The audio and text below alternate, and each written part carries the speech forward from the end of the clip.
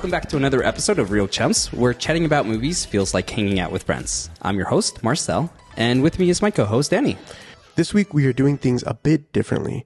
Instead of talking about a specific movie, we're going to be discussing and walking you through the 10-year history of Warner Brothers' attempt to create a shared DC cinematic universe. The Flash is coming out next week. As of recording, it's designed to be a bit of a reset to the universe, which led us to ask, how did we end up here? Big question mark. Yeah. Resetting cinematic universe that hasn't really been fully formed. Exactly. I think this is such a unique time and moment in film history. The rise and fall of studios in their efforts at attempting to create a shared universe that I feel this merits a discussion. Oh, 100%. And in this case, we're going to be doing the DCEU. Like you mentioned, Flash is coming out. It's resetting a universe that was never really established. But keep in mind, there is a lot that has happened this past decade. So this is a high-level look of these events. We won't be able to hit every little detail, but we'll be hitting the main points here. And well, I mean, we went in and Marcel did the deep dive. He went down and he looked up numbers. He looked up all the stuff that we didn't even know about. We were reviewing for the script, and I was like, wow, that's some real shuffling up in Warner Brothers exec offices. Oh, yeah. I think this is something that I've always been, like, I was very intrigued. I love, obviously, movies, but I'm always fascinated by, like, the business side of it. And I think as viewers, we forget that at the end of the day, this is business. This is a business. Like, decisions are going to be made that you don't like, that you do like, that are based on, unfortunately, like gut instinct or based on data. Not often, but like it's a business. Yeah, and it's one that Warner Brothers, and particularly for this case that we're going to be discussing, DC has struggled with. Oh yeah. A few things. We're going to be doing this a little bit different. Yes. If you're watching on Spotify or listening on Spotify or anywhere you get your podcast, keep doing it. Thank you for supporting us. Again, we're so grateful to you guys. This is going to be more of a visual episode. Yeah. So if you're able to see it on YouTube or on Spotify, awesome. If not, if you're just listening, you'll hear these sound bites coming in and out. Correct. But if you want the full experience, YouTube or Spotify. So join us as we look into the movies, the hardships, and the inevitable reset of this universe. So question of the day. Yeah. Are we hopeful for this reset? I am. I'm hopeful with expectations that are very low. And not because I don't trust James Gunn. Right. I think James Gunn is not the problem for me. Yes, it's not. It's the directors and people who've been tried to helm. I don't think they've ever been the problem. Yeah. We'll get into it. We'll get into it. But I think like I'm hopeful, but I also have my reservations because we've been burned too much by Warner Brothers. I feel more hopeful now than ever. And I think part of it is because James Gunn's behind the wheel, and he's been through stuff. And I think we'll talk about this a little bit later. But I think for me, I'm hopeful that they've learned. I'm hoping that they have learned a lesson, and that they're in a better place than they were. I mean, what, 10 years ago? 10 years ago. Yeah, we'll see. There's hope there. There's a new hope. Put up a picture of the Obama New Hope, but it's James Gunn. I'll see if I can find something. We have to get into Midjourney and see if they'll do it. Marcel, where does this story begin? So our story begins in the mid-2000s. Due to the failure of Superman Returns, you remember Superman Returns in 2006? Oh boy. We won't get into that. But due to its failure, yet the success of The Dark Knight in 2008, Warner Brothers began having conversations to reboot Superman in 2008. Warner Brothers, they heard pitches from various comic book writers such as Jeff Johns, Mark Waid, Grant Morrison, Mark Miller, and various others. Now, Matthew Vaughn, who you may know as the director from Kick-Ass, the X-Men First Class, the Kingsman movies, he shared that during this time, he had very brief conversations about directing a Superman movie. This all is happening during the success of Iron Man from Marvel Studios. Now, Iron Man, let's be honest, he was not an A-list character. No. Yeah, he was a member of the Avengers, but he's no Spider-Man. He's no X-Men character. Like, this is Iron Man, like a B-class character. At the time. At the time, yeah. Yeah. I mean, Marvel was shooting kind of out of left field. Oh, yeah. So Warner Brothers would eventually greenlight a new Superman movie in 2010. After Christopher Nolan pitched a story to executives based on an idea shared to him by David S. Goyer. Now, Nolan went on to say, quote, Goyer, basically told him, dude, I have this thought about how you would approach Superman. Then Nolan said, I immediately got it, loved it, and thought, this is a way of approaching the story I've never seen before that makes it incredibly exciting. I want to get Emma Thomas, Nolan's wife and fellow producer, and I involved in shepherding the project right away and getting into the studios and getting going in an exciting way, close quote. Now, in the fall of 2010, Zack Snyder was selected as the director of the Superman reboot. By January 2011, Henry Cavill was unveiled as the actor to portray the beloved Clark Kent and Superman. As excitement built, the film's official title, Man of Steel, was announced shortly after. Now, here's where it starts to get a little bit tricky. All of this that you mentioned was announced at the end of 2010, early 2011. Yep. Guess what movie was already in production at this time? Dude, I don't know. Actually, it was in post-production. Green Lantern. Yeah, that Green Lantern. Already, I feel like the cinematic universe is not quite on the right track. Keep in mind, by 2011, Marvel had released 5 movies, and they were in production for the Avengers to come out in 2012. There really is no evidence if Green Lantern was going to be the starting point of a cinematic universe, even with all the expanded characters and that cliffhanger post-credit scene. Boy, but Warner Brothers was already, in my opinion, on a slippery slope here. Oh, for sure. I mean, I think this is something that was probably nerve-wracking to some individuals because there's success after success from Marvel. Oh yeah, and not just success, but it's a planned success, right? Yes, like they're taking their time with the stories, with the characters. We're being led somewhere. Whereas to get buy-ins. Yeah. Whereas here it was like, oh, we have this Green Lantern movie. You know what? Let's throw a Superman movie. We'll make it work out. And it's like, will you? But what happens with Green Lantern? Yeah, that's what we all know.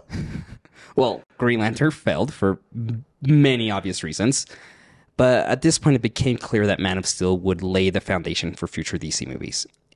Its aim was to create a shared universe of DC characters on the big screen, similar to what the MCU had succeeded at.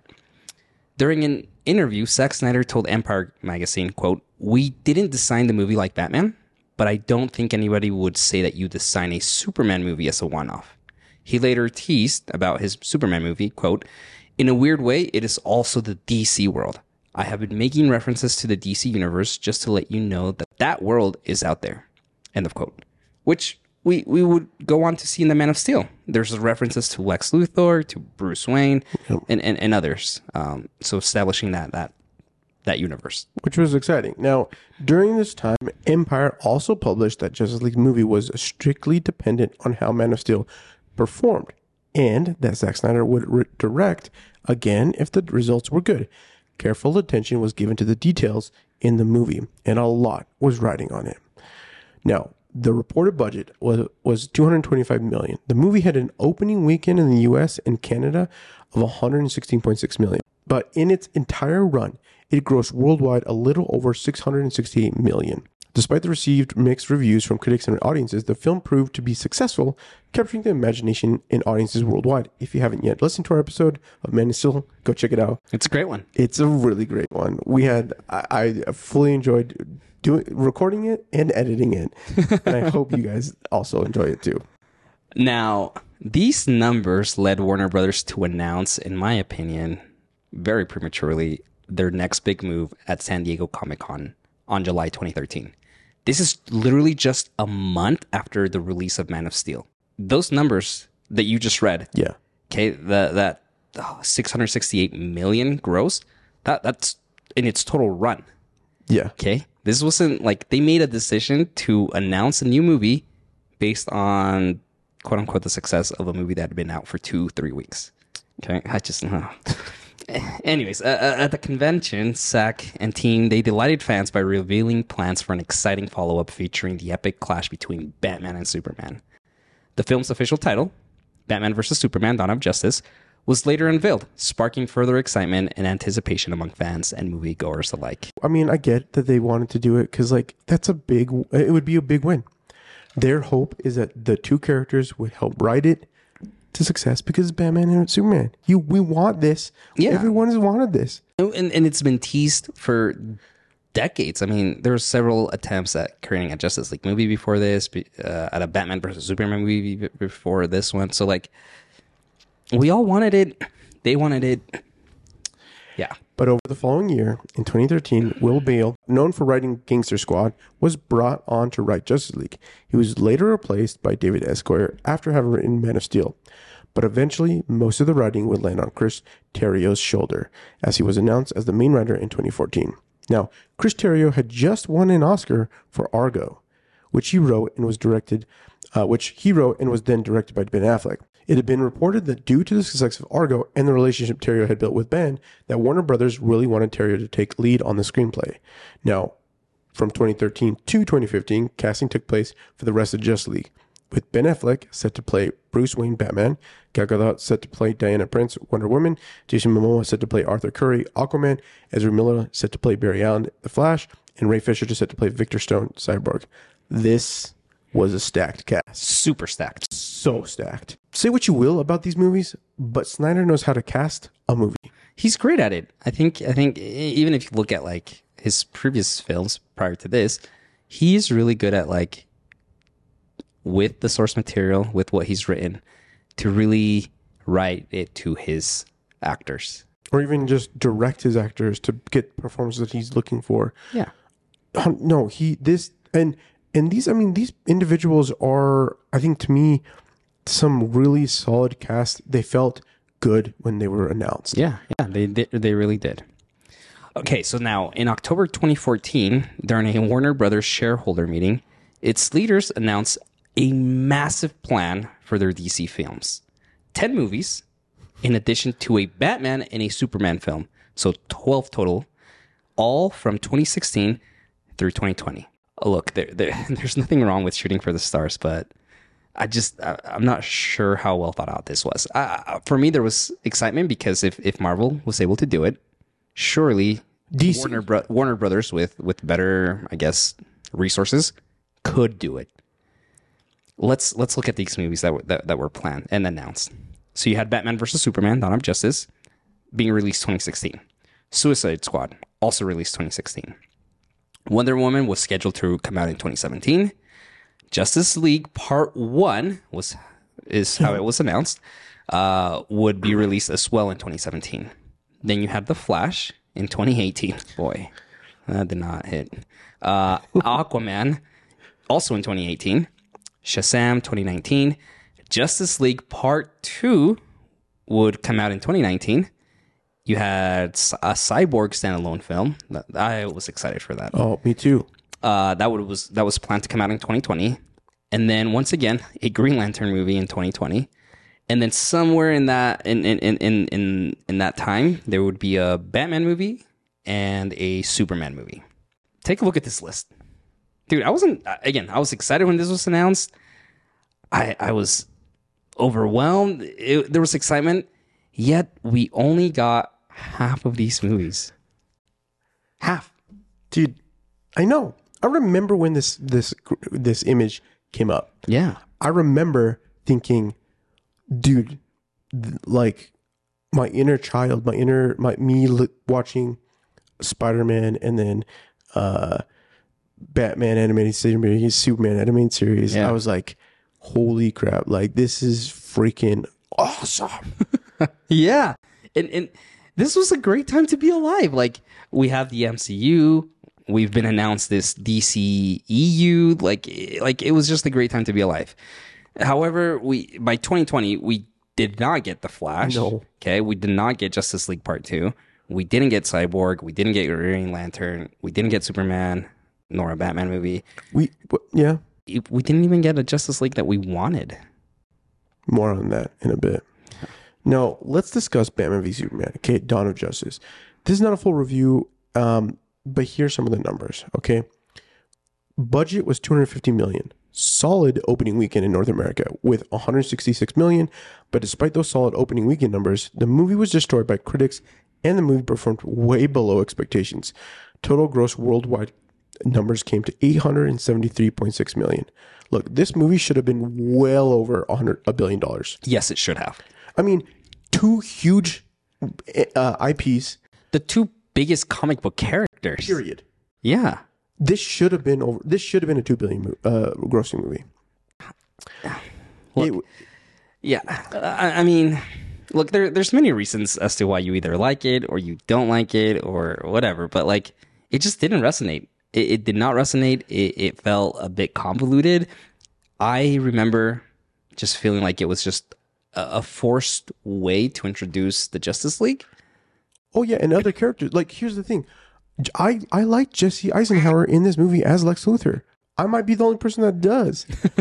But I felt like I saw a moment in that film that felt like this could be something that I can see what they were trying to do. Yeah. And if there was, maybe there was something exciting to come, even though I didn't love, and sometimes it, like there were some letdowns in there and whatever. I mean, I think it felt like Batman rushed, convoluted, pushed, kind of forced into things. It just, it was tragic. It was tragic.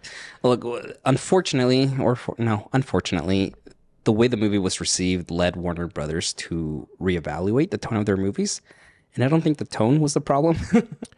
But here's what happened. Look, Batman vs Superman came out March 25th, 2016, and filming of Justice League was scheduled to begin on April 11th. Warner Brothers, wanting to avoid another critical disaster, they go and they order SAC to lighten the tone of the script that was about to begin filming in literally days. Okay? Now, executives also decide to go to David Ayer, who was less than 4 months out from a worldwide release of Suicide Squad. And they do the exact same thing. They demand that he go back and do extensive reshoots and massive re-editing of that film. And during all of this, Warner Brothers forms DC Films to streamline the management of their franchise. Micromanage That's a better term, to micromanage their franchise. It was interesting. I mean, yeah. It was rough. It was rough. I mean, we felt it. This is the beginning of some major repercussions. If you're watching this episode, look, it's going to get, I mean, we've been trying to do cool graphics here. I'm putting my editing chops to work here, but we're going to be doing some huge shuffling right here. All right, here we go. So this new division that I just mentioned was helmed by Jeff Johns. Now, he at the time was a creative officer of DC Comics. And John Berg, the executive vice president of Warner Brothers, was also brought on. They were going to lead this division. They were both appointed as co-leaders, although they reported to higher ups within the company. Johns reported to Diane Nelson, the president of DC Entertainment, while Berg would report to Greg Silverman, the president of creative development at Warner Brothers. Now, Charles Roven, that name might sound familiar. He had produced every DC film since Batman Begins. He transitioned, rather, he was forced into the role of being an executive producer. In a subsequent reorganization, Toby Emmerich was promoted to president and chief content officer, replacing Greg Silverman. By January of 2017, this is just merely 6 months, Johnsonburg reported directly to Emmerich. You still with me? I mean, maybe, but this is a lot of shuffling. Okay? For any organization. Oh, 100%. That's just a lot happening there. So much. But let's take a break from that studio shuffling and let's look at Suicide Squad. Because Suicide Squad, actually, I mean, it was an anticipated movie. Yeah. People were excited about it. I mean, it had a pretty stacked cast. Massive. But let's break down some of the numbers. Estimated budget was $175 million. Okay. North American opening weekend was $133.6 million. Total gross worldwide was $746.8 million. Okay. Pretty decent. Yeah, great return. Okay. However, With massive reshoots, a stacked cast, a heavily marketed campaign, the movie did fine commercially. However, it was not critically received, nor do I think it was received by like the fans. Yeah. It felt poorly edited, lacked cohesive story, and David Ayer was very vocal as to the fact that this was not his final cut. The reshoots and re-edits were based on material from Jeff Johns, leading to a very different movie. While all of this happening, Justice League in the middle of production, despite Zack Snyder's efforts to adjust the tone of Justice League, Warner Bros. Remained dissatisfied with the film. Now, consequently, Johns and Berg were assigned to oversee the Snyder and provide quote-unquote guidance. Although in a recent interview, Snyder expressed that they were sent to babysit him and the cast. Joss Whedon, renowned for directing Marvel's The Avenger and Avengers Age of Ultron, was enlisted by Johns to assist with rewrites and reshoots. However, Whedon's involvement grew significantly, leading to disagreements over the script that ultimately wore down Snyder's resolve. He would go on to say that he, quote, lost the will to fight, end quote, during arguments over the script. Additionally, John's collaborator with director Patty Jenkins to rewrite parts of Wonder Woman. That is stressful.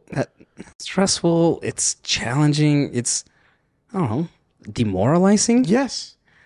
Like to have this script, to have these movies filmed and principal photography take place, and then to just like look, Zack Snyder. Yeah, whether you like his filmmaking or not, like if you ever sit down, like if you ever watch him just like doing interviews, like he's like a really happy, awesome human being. Like he is. Like yeah, he's a great guy. For him to say like he lost the will to fight on something that he was so passionate about, for any creator, it is brutal. Yeah, it is. You to a level you feel defeated, to a level you feel like, why am I even doing this? Yeah, it is. It's rough. It's rough, but it's a business. It's a business. All right, let's talk Wonder Woman. It had an estimated budget of $149 million. Its opening weekend in North America was $103.2 million, solid, and its gross worldwide was $822.8 million. This was the hit Warner Brothers was looking for. Wonder Woman received positive responses from critics, from viewers, many claiming, like myself, that it was thus far the best of the franchise. Agreed. Look, Gal Gadot, Chris Pine, the rest of the cast, they were all incredible. It did have a choppy third act, in my opinion, but the movie resonated with viewers. Yeah. It felt like DC was on the right track for me. Yeah, I would agree. Now, a few weeks prior to the release of Wonder Woman, Zack Snyder stepped down as director of Justice League in May of 2017 to cope with his daughter Autumn's suicide. Whedon then assumed the role to oversee post-production and finalize the film. Whedon made extensive changes to Snyder's nearly finished cut, and he conducted substantial reshoots and omitting numerous previously filmed sequences. Unfortunately, all these alterations did not achieve the desired outcome for Warner Brothers. As mentioned, both Suicide Squad and Justice League received negative reviews from critics, although the former was a financial success. Regrettably, Justice League underperformed at the box office, resulting in an estimated loss of $60 million for the studio. It's brutal. That is massive. Look, but by the end of 2017, the development of a Man of Steel sequel was in a state of uncertainty. Now, Justice League, November in 2017, had a budget of $300 million estimated. Opening weekend in North America, $93.8 million. Gross worldwide, $657.9 million. Look, let's look at these numbers real quick. Yes, we talked earlier. You talked earlier about like the numbers for Batman versus Superman, which had a solid opening weekend. I think it was like 260 million. Yeah, but then it decreased because critics, viewers were looking at it and they're just like, this is just, it's not resonating. Yes, Justice League, they didn't have a solid opening weekend. It started way, like its opening weekend was under 100 million. Yeah, for the Justice League, for characters we've been wanting for decades. A thing that we wanted this. We wanted to have it, yet people weren't they did not like it. I think there was no trust. We lost trust in the studio. Yeah. And you can't give us something when we don't trust that it's going to be any good. Right. Plus, all the controversy, all over social media, all through the back and forth with everything that was happening, people knew. Look, following the aftermath of that Justice League, John Berg departed from his position at DC Films. I mean, you couldn't blame the guy. Yeah. In January 2018, he was replaced by Walter Hamada, who took over as the new head of division. The team at DC Films was also welcomed Chantel Nong as vice president. However, in June of that same year, Jeff Johns stepped down from his role, leaving Hamada as the sole leader. At this point, Warner Brothers decided to shift their focus away from the interconnected nature in the DC Extended Universe. Both Diane Nelson and Kevin Suzihara emphasized the future films would prioritize individual character stories rather than maintaining a strong sense of interconnectivity. Look, which, and honestly, I was okay with. I was like, look, just give us good films. I don't care if they're connected or not. Just give us good films. Yeah. Consequently, Justice League Part 2 was indefinitely postponed, canceled, scrapped, sacked. I don't know where you want to go. Under Hamada's guidance, the studio decided to sever ties with Zack Snyder, who had originally planned a third Justice League film to conclude his 5-film arc that began with Man of Steel. Following the release of Justice League, fans across the world began campaigning for the release of Snyder's original cut of the film, commonly referred to as the Snyder Cut. Oh boy, the Snyder Cut. I was like, give it to me. This movement gained significant traction with the hashtag release the Snyder Cut being heavily promoted by fans over several years. There were even members of the Justice League cast who also expressed their support for the release, which is just, there have been movies out there that have all had some sort of issue with, like, you have, the director didn't get exactly what he wanted. Yeah. They get director, but like, this was people and also like the cast itself. They wanted, they know what the work that went into it. It was huge. Look, that's a huge indicator that something is wrong. Mm-hmm. So industry experts doubted the likelihood of Warner Bros. Granting the request, but more on that later. Okay, so let's step back a little bit. Remember that big announcement Warner Brothers made about the 10 movies plus a solo Batman and a Superman movie? All the stuff, our childhood dreams coming true. All of it coming out within like 5 to 6 years. So yeah, that was not going to happen. Let's take a step back to 2016, April of 2016. Ben Affleck is signed on to direct and star in a solo Batman film. The project was going to be titled The Batman, but Affleck later stepped down as director in January of 2017. Matt Reeves was subsequently hired as his replacement. Affleck, still involved to star in the movie, would ultimately depart from the film entirely by January of 2019. This allowed Matt Reeves to reimagine the movie without connections to the DCEU. Which, I'll be honest with you, this is a little tragic. I really love Ben Affleck as Batman. I love that he was older. I love the style that they gave to him in Batman v Superman, in his fighting, in his character, in his a little bit of like, he learned how to be efficient. And there's something that I like really, really wanted a solo Batman with Affleck that I think could have been really, really magical. And in an alternate universe. Oh, yeah. And there could be. Yeah, I think somewhere in the multiverse that this movie exists, right? And people are enjoying it, and good for you. There's something unique about like the established Batman. Yeah. He had a Robin that was dead, right? Like there's something unique about that would have been cool to like explore. But look, we ended up getting The Batman, which released in 2022. Matt Reeves, Batman. And this serves as a reboot to the series. And it's launching its own franchise, a TV show, and we're getting sequels. Which I think is great. Yeah, it is. Back to Affleck. He was going through rehab. He was going through a divorce, alcohol consumption. But he eventually attributed his decision to retire from the role mostly to his negative experience working on Justice League. You can't blame the guy. Look, him as a writer, as a director, as an actor, to see that level of unprofessionalism, of pushback, this involvement from the studio, that has to take a toll on him. Oh, dude, like you of course, you. I think not only that does it take it on him, but he saw Snyder. Yeah. I mean, you as a professional, as someone who sees. I mean, he worked on with him on set. I would imagine that they probably had text threads. Oh yeah. You know, them trying to battle the struggle and them, but then them being separated and being kind of like falling apart. That like you're left alone.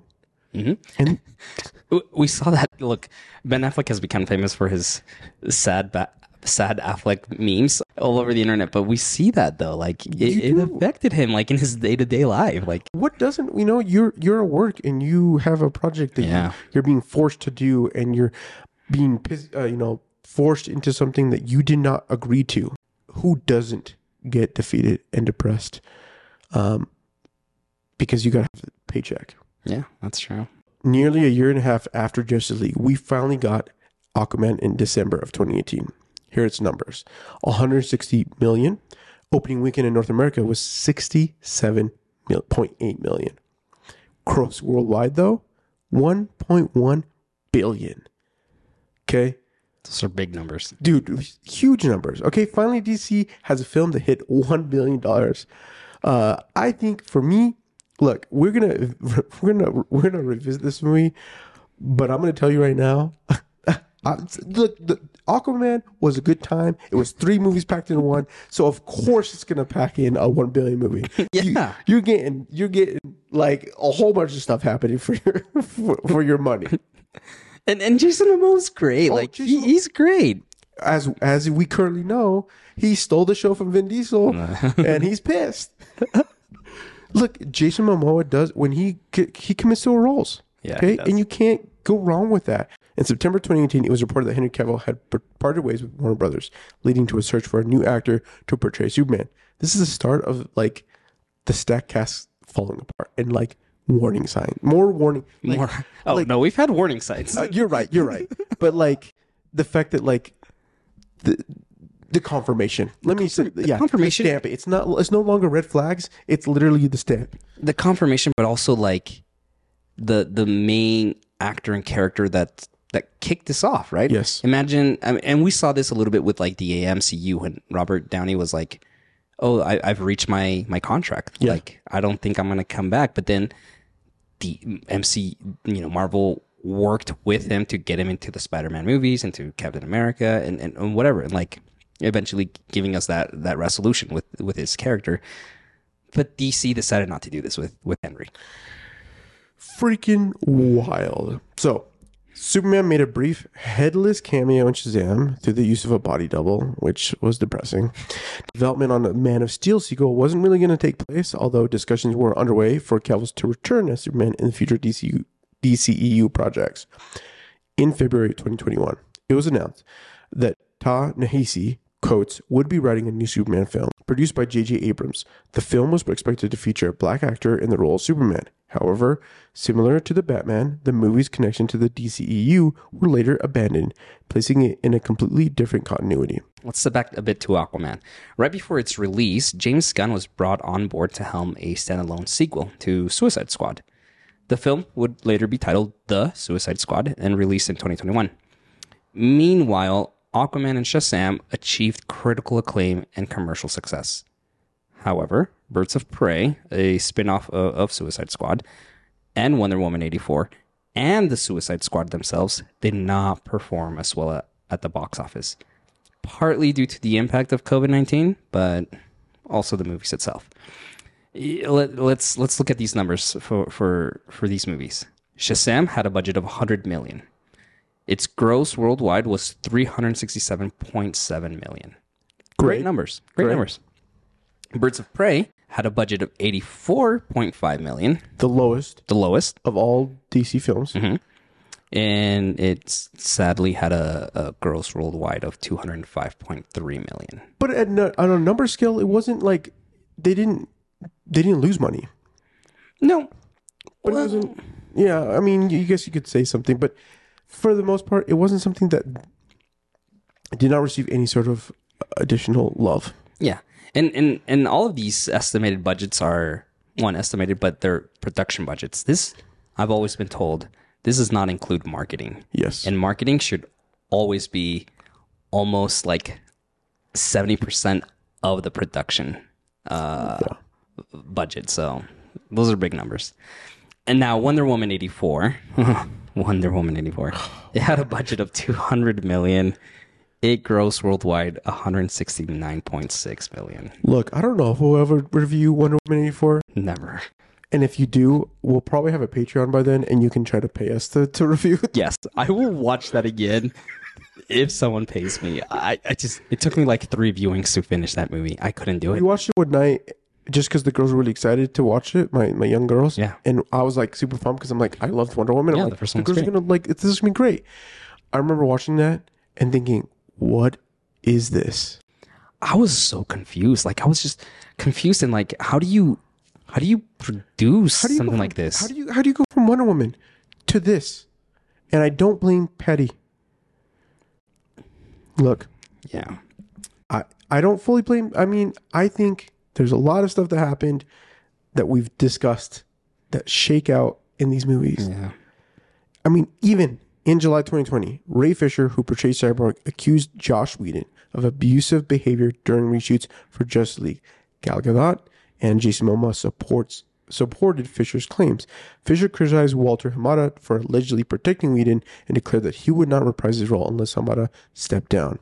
As a result, Warner Brothers' plans for a Cyborg film and Fisher's appearance in The Flash were put on hold. This would lead to the fall of Josh Whedon within Hollywood.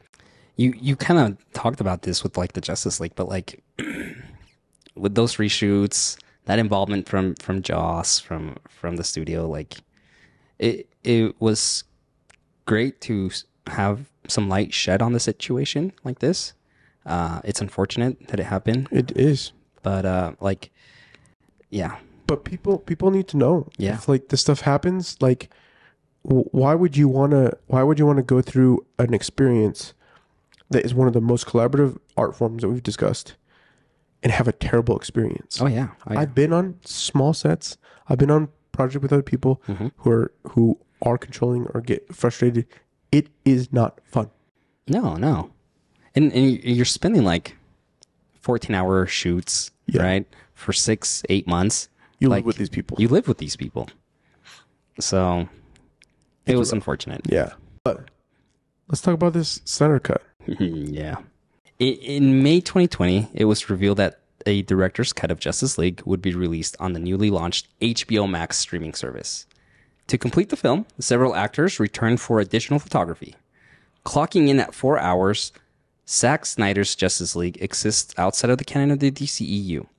Reviews from critics were mixed, although the major consensus was that it was much better than Whedon's theatrical cut. This was both a win for fans as well as an accomplishment for Zack and team who worked so hard and had the original movie stripped from them. Bolstered by the success of their campaign, Snyder's fans now turn their attention towards urging Warner Bros. To restore Snyder's original version for the DCEU. They rallied behind the hashtag Restore the Snyderverse. Similarly, they called for the release of David Ayer's original cut of The Suicide Squad, prior to John's contribution using the hashtag Release the Ayer Cut. This campaign did not get too far, though. That's one movie I don't think we will ever see. No, which is, I don't know. Sometimes for a little bit, I thought it was a little tragic. I don't know if I mean, I get that the movie had more like scenes with the Joker, and that story of the Joker and Harley Quinn was more fleshed out. But at the same time, like if it comes out, great. If it doesn't come out, great. Like, I'm over it. Yeah. Okay, so by 2021, Warner Brothers had once again altered their stance on interconnectivity. Okay. Ant Sarnoff, CEO of Warner Brothers Entertainment, stated that future DCEU projects would have more connectivity. Additionally, DC Films expressed interest in developing spin-off series for DCEU films on HBO Max. Collaborating with J.J. Abrams, the platform began planning multiple series featuring members of the Justice League Dark with the ultimate goal of a crossover miniseries. This, too, kind of got stopped. Tragic. I love the Justice League Dark. Yeah, they're great characters. So, in addition to the Batman, Warner Brothers gave the green light to Joker, which was directed by Todd Phillips. It starred Joaquin Phoenix. It's important to know that this film exists in a separate continuity from DCEU. However, that movie did receive critical acclaim. It achieved box office success and paved the way for a sequel set to release next year in 2024. Some of the Fett stuff, Lady Gaga looking great. Yeah. So, I mean, I'm pretty sure that they'll be highly anticipated. No. I wouldn't be surprised if they go for a third with those. Oh, yeah. With that series. Perhaps even bringing Matt Reeves' Batman into play. Or, I don't know. Probably not. No, they're not going to do that. But look, by 2022, the DCEU expanded its reach to television with the release of Peacemaker on HBO Max. This series, held by James Gunn, received positive reviews from critics and loved by fans, including myself. In this season finale, though, the Justice League made a cameo appearance? I don't know if you can call it that. I don't know, some like puppeteering. Ezra Miller and Jason Momoa reprised their roles as The Flash and Aquaman, respectively. Superman and Wonder Woman appeared via silhouettes, while Batman and Cyborg were absent per Warner Bros. Request. Did you see that scene? Yeah, I did. Yeah. Look, I too like the show, but that scene, I don't know, it just felt like you could see that James Gunn wanted to bring the characters, and Warner Brothers was like, no, we can't bring the actors for these characters. No, there's no way there's budget for that. There's no way you could you call up a friend and use my phone a friend. Yeah, right? Come on. Oh man, Warner Brothers. Okay, so now in April 2022, Discovery Inc. finalized its acquisition of Warner Media from AT&T, resulting in the formation of Warner Brothers Discovery. This is why they were not involved. Yeah. So taking the helm as the president and CEO of the newly formed company was former Discovery CEO David Zaslav. This guy wasted no time in his quest to establish a coherent creative and brand strategy at DC, seeking a, quote, creative and strategic czar, end of quote, similar to Kevin Feige. His vision prioritized theatrical releases over direct-to-streaming content, leading to the cancellation of an HBO Max film centered around the Wonder Twins the following month due to concerns over its costly production budget. In June, Michael DeLuca and Pamela Abdy assumed the roles of interim co-CEOs and co-chairpersons of Warner Brothers Pictures, succeeding Emmerich. During the same month, it was anticipated that The Flash would mark Ezra Miller's final appearance in the DCEU, following various controversial incidents and arrests involving the actor. Amber Heard, known for her portrayal of Mira in Aquaman and Justice League, found herself embroiled in controversy after a highly publicized defamation lawsuit against her ex-husband Johnny Depp, which she would lose. A petition calling for her removal from the Aquaman sequel garnered over 4 million signatures. However, DC Films Hamada and producer Peter Safran vehemently denied claims of reducing her role. In July, rumors circulated that Henry Cavill would make an appearance at San Diego Comic-Con to announce his return as Superman in the Black Adam film, a spin-off to Shazam that Dwayne Johnson had been attached to since 2014. However, the announcement did not happen, leading to fans becoming concerned about Henry's participation in the future. Now, I'm sure you love this drama, Marcel, because I know your love of... Give me all that drama, dude. Give it all to me. Look, Dwayne Johnson approached Hamada for permission to film a Superman cameo with Cavill, but Hamada declined, citing other ongoing projects like the Abrams and Coates Superman film we previously mentioned. Johnson then turned to DeLuca and Abdi, the interim CEOs, who then overruled Hamada, showcasing the leadership were still struggling to get on the same page. Cavill, which, I mean, honestly, you can't blame him. Wires get crossed and everything. Cavill, who had previously expressed his desire to reprise the role, filmed that cameo, along with another for The Flash. Additionally, Ben Affleck returned to film a cameo as Batman for Aquaman in the Lost Kingdom, reportedly replacing a planned appearance by Michael Keaton. It was also revealed in October 2022 that a Man of Steel sequel had re-entered development. That was Henry Cavill's big announcement on Instagram. People were excited. We're all excited, dude. We talked about this, and it would be so good. Yeah. We just want Haraka back, girl. Haraka. I would love if Haraka survived the explosion of Krypton. Just floating out there in space with his bummed wing. Freaking Haraka. Oh, man. All right, so during the aftermath of this buyout, Zaslav decided to cancel Batgirl, which had already completed principal photography and was scheduled for an HBO Max release. That was tragic. It was so tragic. I really wanted to see that Batgirl movie. Dude, I am truly shocked at what they did with that. I truly don't know how they're they've gotten away with it. They like, I've heard that they've deleted footage, so I think, I don't know if it was the director, I'd have to find it, but I mean, like, one of the individuals who was on it went to go try to get the footage. And luckily, they had one of the versions that they had finished. But then when they went back to try to get some other stuff, it was gone. So I don't know if they put it, assuming like it was allegedly, or the assumption was that they did delete the stuff and just got rid of it all. They didn't even put it into archive or anything like that. That's wild, man. Which is freaking wild. Like, what? As any creative, you having some sort of like you get on every person that gets part of a product, whether it's good or not. For audiences, okay, I'm gonna say this right now. As an audience member, you may agree or disagree whether a film or a series is good. But for the creators who participate in it, it is something that, whether they personally agree or it was a journey, and it's something that they appreciate. They made something. They made something, right? Like, of course you're gonna have appreciation. Having this be something that they do. I mean, literally, like, it was done. It was done, yeah.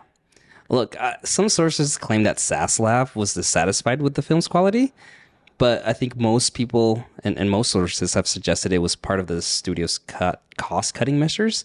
Zaslav has been very open that he wants to, like, make sure that Warner Brothers is making money. Yeah. They were hemorrhaging like money this past decade. But I've heard that apparently as a studio, you can write off canceled projects as tax breaks and end up saving lots of money. So why not, I guess. Going back to this, Hamada, he was not consulted about the cancellation of that Batgirl movie. So he contemplated resigning, but agreed to stay until the release of Black Adam. He had envisioned a crossover event based on the comic book storyline Crisis on Infinite Earths. Reports indicate that a Supergirl film centered on Kara, set to appear in The Flash, was unlikely to move forward under Zaslav's regime. Well, that's yet to be decided.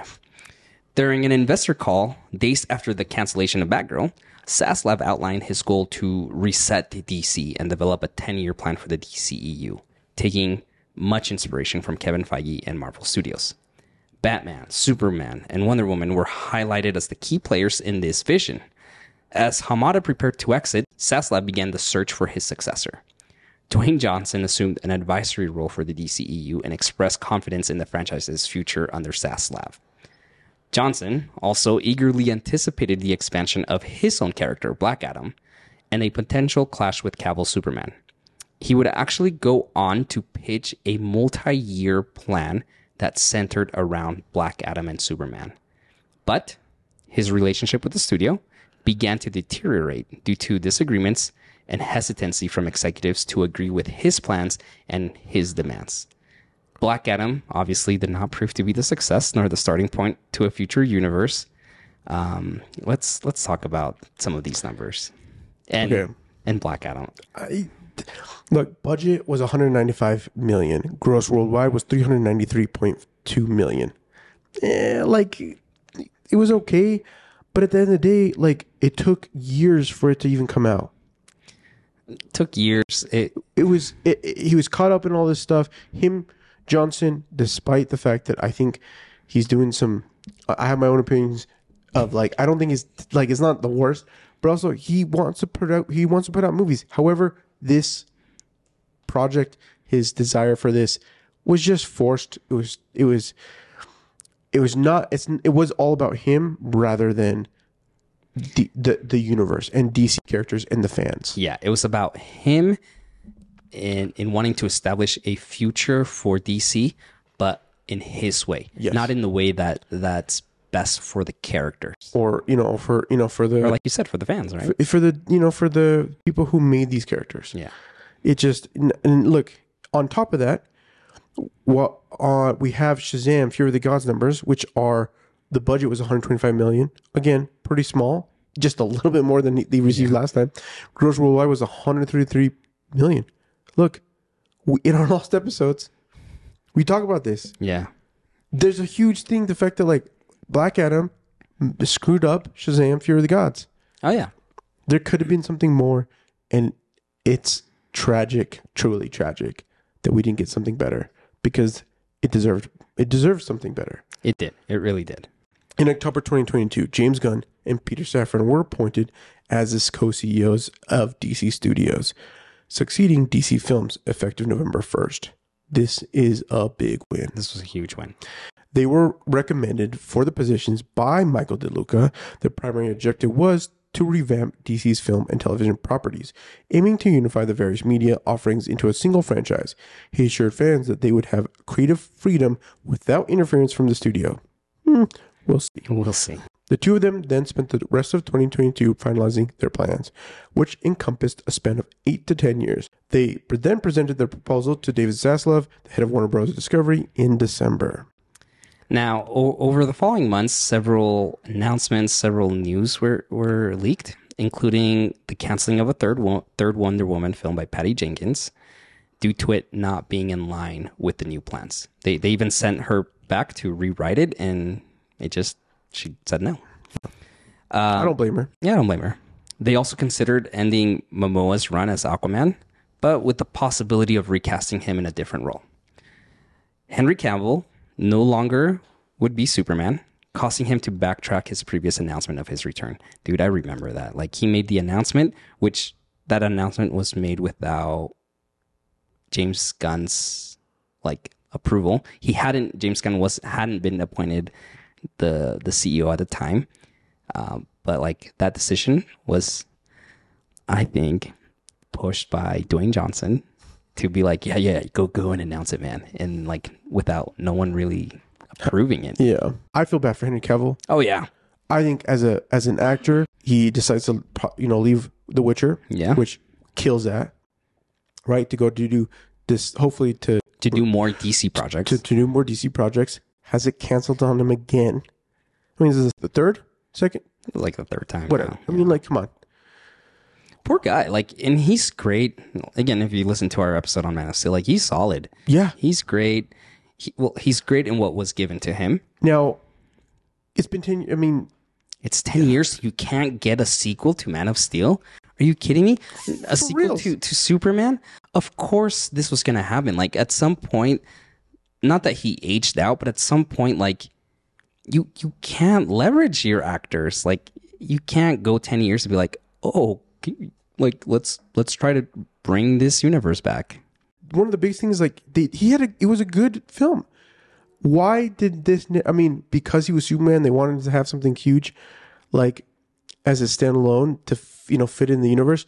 To me, Henry Cavill really did get sacked in the most terrible ways. Yeah. For this thing, and it's tragic.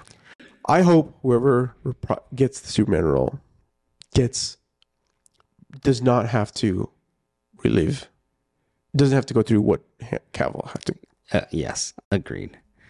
Some of the other stuff that was announced during these few months was that a new Superman film would be written by James Gunn with a younger version of the character.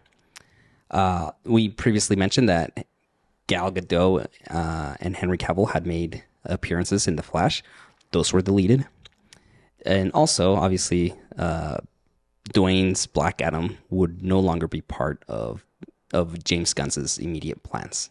Okay, so by the end of January 2023, Gunn and Safran gave a sneak peek of the next decade's worth of movies and projects, leading us to this moment where we're at, where The Flash is going to technically reset everything. Now keep in mind. Oh yeah. We talked about it in our pilot episode, in our first episode, the announcement, what's coming out, the Batman movie, the Superman movie. The fact that not only they were going to have this universe, but they were also going to be okay with having Elseworld, that they were going to have other universes or whatever at the same time, which I thought was super wonderful. Yeah. I feel like it's okay that not everything has to be in this universe, and that there could be other things be made. There could other things be made. We're also going into obviously into the TV space, into video games. Everything's gonna somewhat be connected. It was a huge announcement. Yeah. And even going back to the previous announcement where they announced 12 movies that would come out in 6 years, this feels more fleshed out. This feels more more thought was put into this announcement. And that makes me hopeful. It makes me hopeful. Now, keep in mind, there's still Blue Beetle and Aquaman that are releasing this year that have ties to the DCEU. And all of these movies were obviously produced prior to Gunn and Safran's involvement. That's a lot of info we've shared right now. It's a lot. We've taken you on a journey. We've taken you from the understanding that like the excitement of the first announcement of a reboot of Man of Steel through the tumultuous journey of studios wanting to make money and trying to play catch up. Trying to play catch up in such a failed effort. Like, I think for me, this is my opinion. We are where we are at. Yes, we talked through this, the involvement, like you mentioned, the idiotic bureaucracy of executives. Of these executives. And I just think, I don't, a lot of people, you get on Twitter, a lot of people blame Zack Snyder for like his efforts of making a darker tone movies. I don't think that's necessarily, I think that played to it, sure. But it just, we live in a world, we live in a time where movies just now are so interconnected. And you can't half bake these things. And we talked about it, starting with Green Lanterns coming out, but yet we also want to do a Superman movie where we want to build a universe, a cinematic universe. It's just, no one was really at the helm. Look, we talked about the shuffling, but what I want to reemphasize is that for many of the execs, they did not look at this at the DCEU. They looked at it as movies that were connected, but they did not plan they wanted these movies to come out in a plan, but it wasn't necessarily like a thing that that all the execs had the goal for that. Yeah, they looked at it as, how can we catch up and how can we make a quick buck, right? Yeah. Let's do Batman versus Superman. I strongly believe that announcement that Zack Snyder made at San Diego Comic-Con a month after Man of Steel, I believe that was really forced by the studio. And Zack said, okay, yeah, we'll figure it out. If that's what you want, we'll figure it out. We'll figure out a story where we can incorporate Batman and Superman going at it. Yeah. And that story, whether you like it or not, like it didn't resonate. Yeah. This, I think that part of it, and you said that we live in a world, I think part of that is that this world, DC particularly, and Warner Brothers trying to tackle this journey and their financial struggles as Warner Brothers and what they've had to deal, plays in the fact that like Marvel and then Disney they were underdogs. Yeah. And they tried to do something and they said, look, we're going to do something, but all we're going to try to do is tell good stories and give people characters that have been give people the characters in a live action film that have never been told before, and we're just trying to do the best we can. Yeah, and I think that's where they missed the mark here. They really wanted to play catch up. They didn't know how to do it, and they said, let's just bring them all at once. And I think that's why like Aquaman and Wonder Woman and Shazam did so good, because these were characters that we hadn't seen on screen, and we took our time to introduce them, to get to know them, rather than just forcefully bringing them in. Because all the big hitters, all the A-listers were being shoved in to try to be like, oh, of course, these are IPs is here. Look, I'm grateful that Gunn is at the helm. He experienced what many of the DC film, Snyder and these other individuals faced at Marvel, because Marvel is now facing some of the struggles of growing into something that's large and has set a tone, and they're trying to recreate something that they did, but forgetting that like it's no longer about that forgetting that shouldn't be always focused. Not that it's not about making the money, because it is, but it's allowing the freedom for the creators, for the individuals who are at the helm of trying to tell the stories, and partnering with the directors and the writers and the actors to make it an experience that is enjoyable for people. Oh yeah, and I think I've said this before on the show. There is no one has a harder job in Hollywood right now than James Gunn. No one. And like, think about it. Like, he is building out a new film studio. Okay, DC Films. Is that what they call it? Yeah, DC Films. And he's trying to once again gain audiences' trust and get us invested, because we've been burned by DC. We've been burned by these movies, by this cinematic universe. And like, his work is not only to create great stories, hire the right directors, the right writers, bring a cohesive story, but also like win us back. And for me, like, yeah, like, I'm all for James Gunn 100%. But I think most people are just kind of like, oh, is this DC or is this Marvel movie? Oh, it's a DC movie. Well, they haven't been good. And so like, he has the hardest job, but he's also the best suited man for the job. Like you said, he's first and foremost a creator, a director, a writer, who's now become an executive. There is no one in Hollywood who has this position. Kevin Feige's not a filmmaker. Yeah. Kathleen Kennedy, head of Lucasfilm, she's not a filmmaker. Great producer, great at managing studio heads and managing expectations, budgets, but she's never written, she's never filmed. Neither has Kevin Feige. However, James has.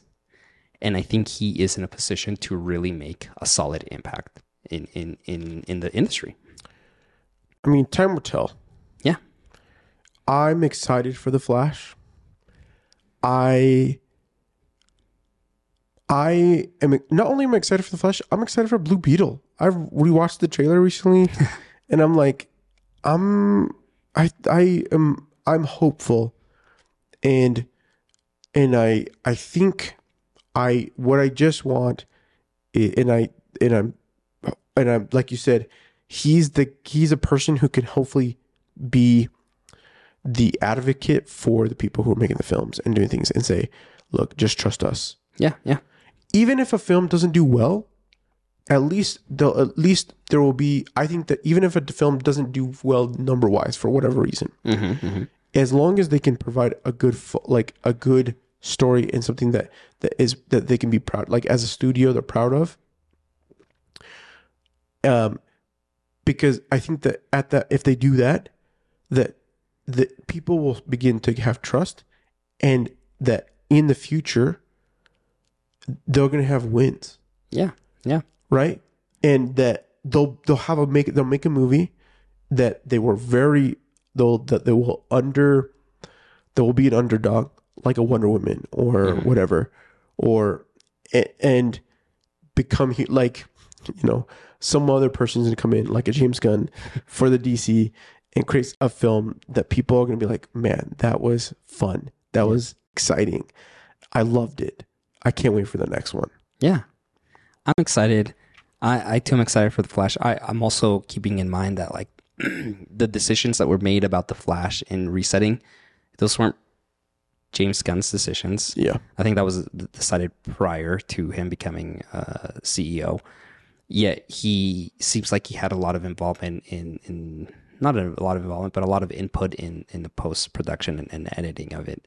And like they you said, should have. It took freaking... Yeah, man. How many years did we... It was supposed to come out in 2018. Boy. Rough. But I also think, and this is me getting on my soapbox. Here we go. Oh, a good Marcel soapbox. I think audiences, viewers who are listening to this, keep in mind, I think if The Flash, if the Blue Beetle, if Aquaman don't do well, this is not a reflection on James Gunn. These movies were produced and were in post-production before he arrived. I think he's tried to give input on maybe some reshoots, I think Aquaman is now officially done, but they've pulled out scenes from it. We can't expect that James Gunn has come in and been like, oh yeah, I'm going to fix all these. He hasn't, not on these 3 upcoming movies. Yeah. I think we should hold our criticisms and our judgment after Superman Legacy comes out, which is going to be the first one, which he's writing, which he's directing. I think we have to be patient with this new DCEU. Yeah. We have to be patient, and we have to. I hope the execs are patient. Yeah. Like, I hope that James Gunn can, that people, that the, you know, that, you know, James Gunn and Peter can help Warner Brothers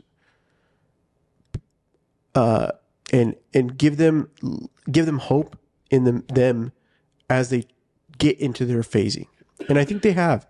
I mean, I felt, to me, when James Gunn came on Twitter and I saw his video, I felt that there was something different about it. It felt better. It felt like they were trying to be thoughtful. It felt like they have a plan, but they're not 100% sold on where things are going to play out. Yes. Yes. And that's okay. And that's okay.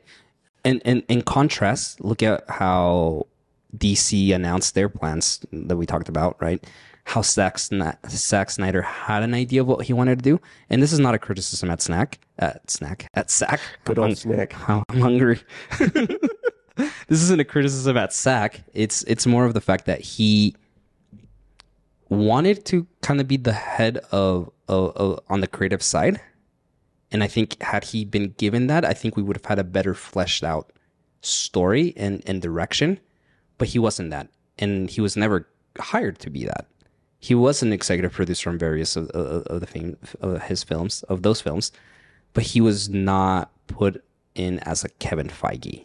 Right. And I think when you don't have a clear head at the top to kind of guide all these things, that's where all this convolutedness happened. We went through this. Went through it. Yeah. But we just talked about this. DC shuffle after shuffle after shuffle never had at a moment really anyone with, you know, that was helming something that was to be a creative. It was like people, they said they wanted this, but then they had other people doing other things, right? They were reporting to other people, or, you know, like someone else had an idea of what they wanted to do with it, right? And it's just, it was a struggle from the start. And I mean, look, this is like business management 101. Like you just need to have a good, clear understanding of what your goal is. And I don't think that was really ever well defined with Man of Steel and everything that happened after. DC never took a moment and said, they were like, okay, well, we've been doing this for years. We don't need to do something. We don't need to check in that aspect.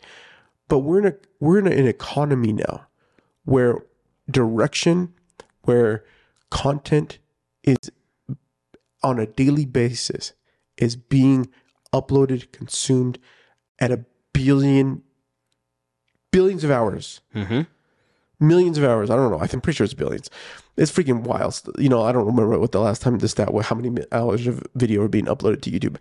Entertainment, knowledge, and stories are being produced at a scale like never, ever before. And as a studio, it can no longer not have somebody like a James Gunn or Kevin Feige or whoever else is out there. I mean, I don't know who's at A24, but whoever's over at A24 is doing a good job. Okay. But that's just that, because if you don't have someone who understands or can have a vision, you're just, I don't know. You're something. You're just producing stuff that if again, your goal is to have a shared cinematic universe, you're just producing stuff that's not hitting. That's not shared. Yeah. And it's convoluted, and it's unfortunate what's happened. Again, I'm hopeful, I'm excited, but it's been a rough 10 years. It's been a rough 10 years. So rough, dude. I forgot that there was that J.J. Abrams was going to do that Superman Yeah, and I mean, Project. and it's supposedly still happening, right? But like like they didn't announce it during January's big announcement, right? So it's interesting. I'm one of those people who I'm not like I'm an MCU fan or I'm a DC fan. No, like I love both, and the success of one can only bring success to the other. So like I'm very much on the side of like Give us wins. give us wins. Like I want both studios to succeed so that we can continue to have content and movies produced that resonate with audiences, right? I didn't grow up just reading DC. I grew up reading both and other DC other comic publications. So it's just like as audience, like we want both to succeed. I want both to be successful. Yeah, I mean, if one succeed, that means there's at least, not necessarily like a roadmap, but like that stories are still important, and more importantly, Marcel also has a cold. I still have this darn cold. No, I hope that you enjoyed this episode today because we had a lot of fun. Marcel did a lot of work putting this together. I'm going to have a lot of work. You have a lot of work to edit this together. Yeah. But more importantly, it's an exciting time. Even then, even despite all the ups and downs, I am still so happy that I can to say I was part of the people that said I wanted the Snyder cut. Yeah. And that like we got it. And that even though there was flops and there was that Wonder Woman 84 I would never watch again. Unless we get paid. Unless someone says you should review it because we want your opinion. But it's just great, like you said. I love both, and I want both to succeed. Yeah, because both have different points and stories to be told that will resonate with different people, and that to me is what filmmaking is about. Boom, there it is. Look, we hope you really enjoyed today's episode. Let us know what you thought about this. This is a different way of what we envision to do with our podcast, but let us know. We want to hear from you. What elements have you liked from the DC films this past decade? What haven't you liked? We want to hear from you. Feel free to get in touch with us via email at yourrealchumps.com or connect with us on Twitter, Instagram, or YouTube at Real Chumps. You can also follow Danny and I on Twitter. I'm on Twitter as Marstrosity, MARZTROSITY. I'm on Rubio_TV. Please rate us if you liked this episode or any of the episodes, or hated it, wherever you get your podcast, because we'd love to hear from you. Join us next week. All of this, we watched Man of Steel. We did this breakdown. We're doing The Flash next week. So all of this has been leading up to this reset. So come back and we're going to talk The Flash. Later. We'll see you.